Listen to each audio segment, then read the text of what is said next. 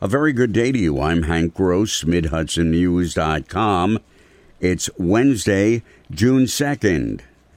A video on YouTube filmed in Newburgh is filled with language and images that are anti-police, misogynistic, and vulgar. It also includes a brief cameo of Mayor Torrance Harvey smiling and pointing out of his car window.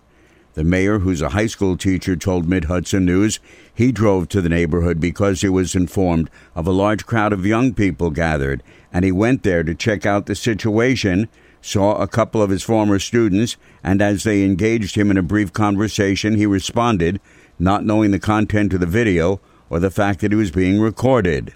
I do not condone that type of rhetoric. I come from the old school genre of hip-hop, Hank Gross, and in my day and my choice of music is on a positive, we're talking Run DMC, LL Cool J.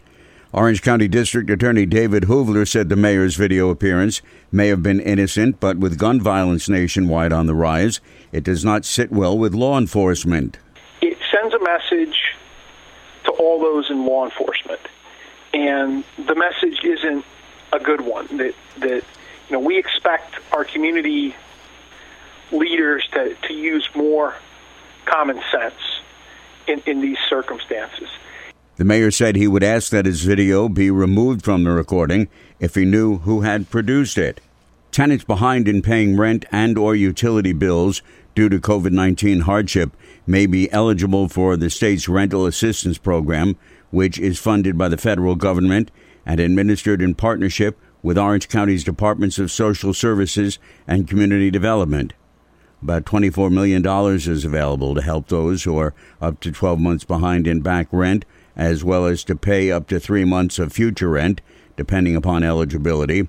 Tenants and landlords who are owed rent by individuals may apply for the program. Payments will be issued directly to landlords and utility companies. A large group of area residents attended the Tuesday evening Hyde Park Town Hall session held by Congressman Antonio Delgado. It was the first in-person such event he's held since COVID struck. He told those gathered outside that serving in Congress begins at home. There's a lot of distractions in Washington. There's a lot of ways that you can have your ego inflated. There's a lot of ways where you can chase power and influence and forget about the reason you were there in the first place. And so for me, these town halls are not just about hearing from you directly and answering your questions and getting a feel for your needs. It's also about anchoring me and making sure that I don't forget who sent me there in the first place, in the community that I represent. Delgado also discussed legislation he's successfully moved through Congress and the COVID-19 related stimulus packages. City police in Poughkeepsie say a former city resident who now lives in North Carolina was shot and killed. Shortly after 1 a.m. on Friday, officers responded to 81 Washington Street, where they found Arion Stitch, who was 21, who had been shot. He was transported to the hospital, where he died. The victim had been hanging out with friends near the rear porch and rear yard of 81 Washington when an unknown person opened fire on them from Marshall Street, according to police.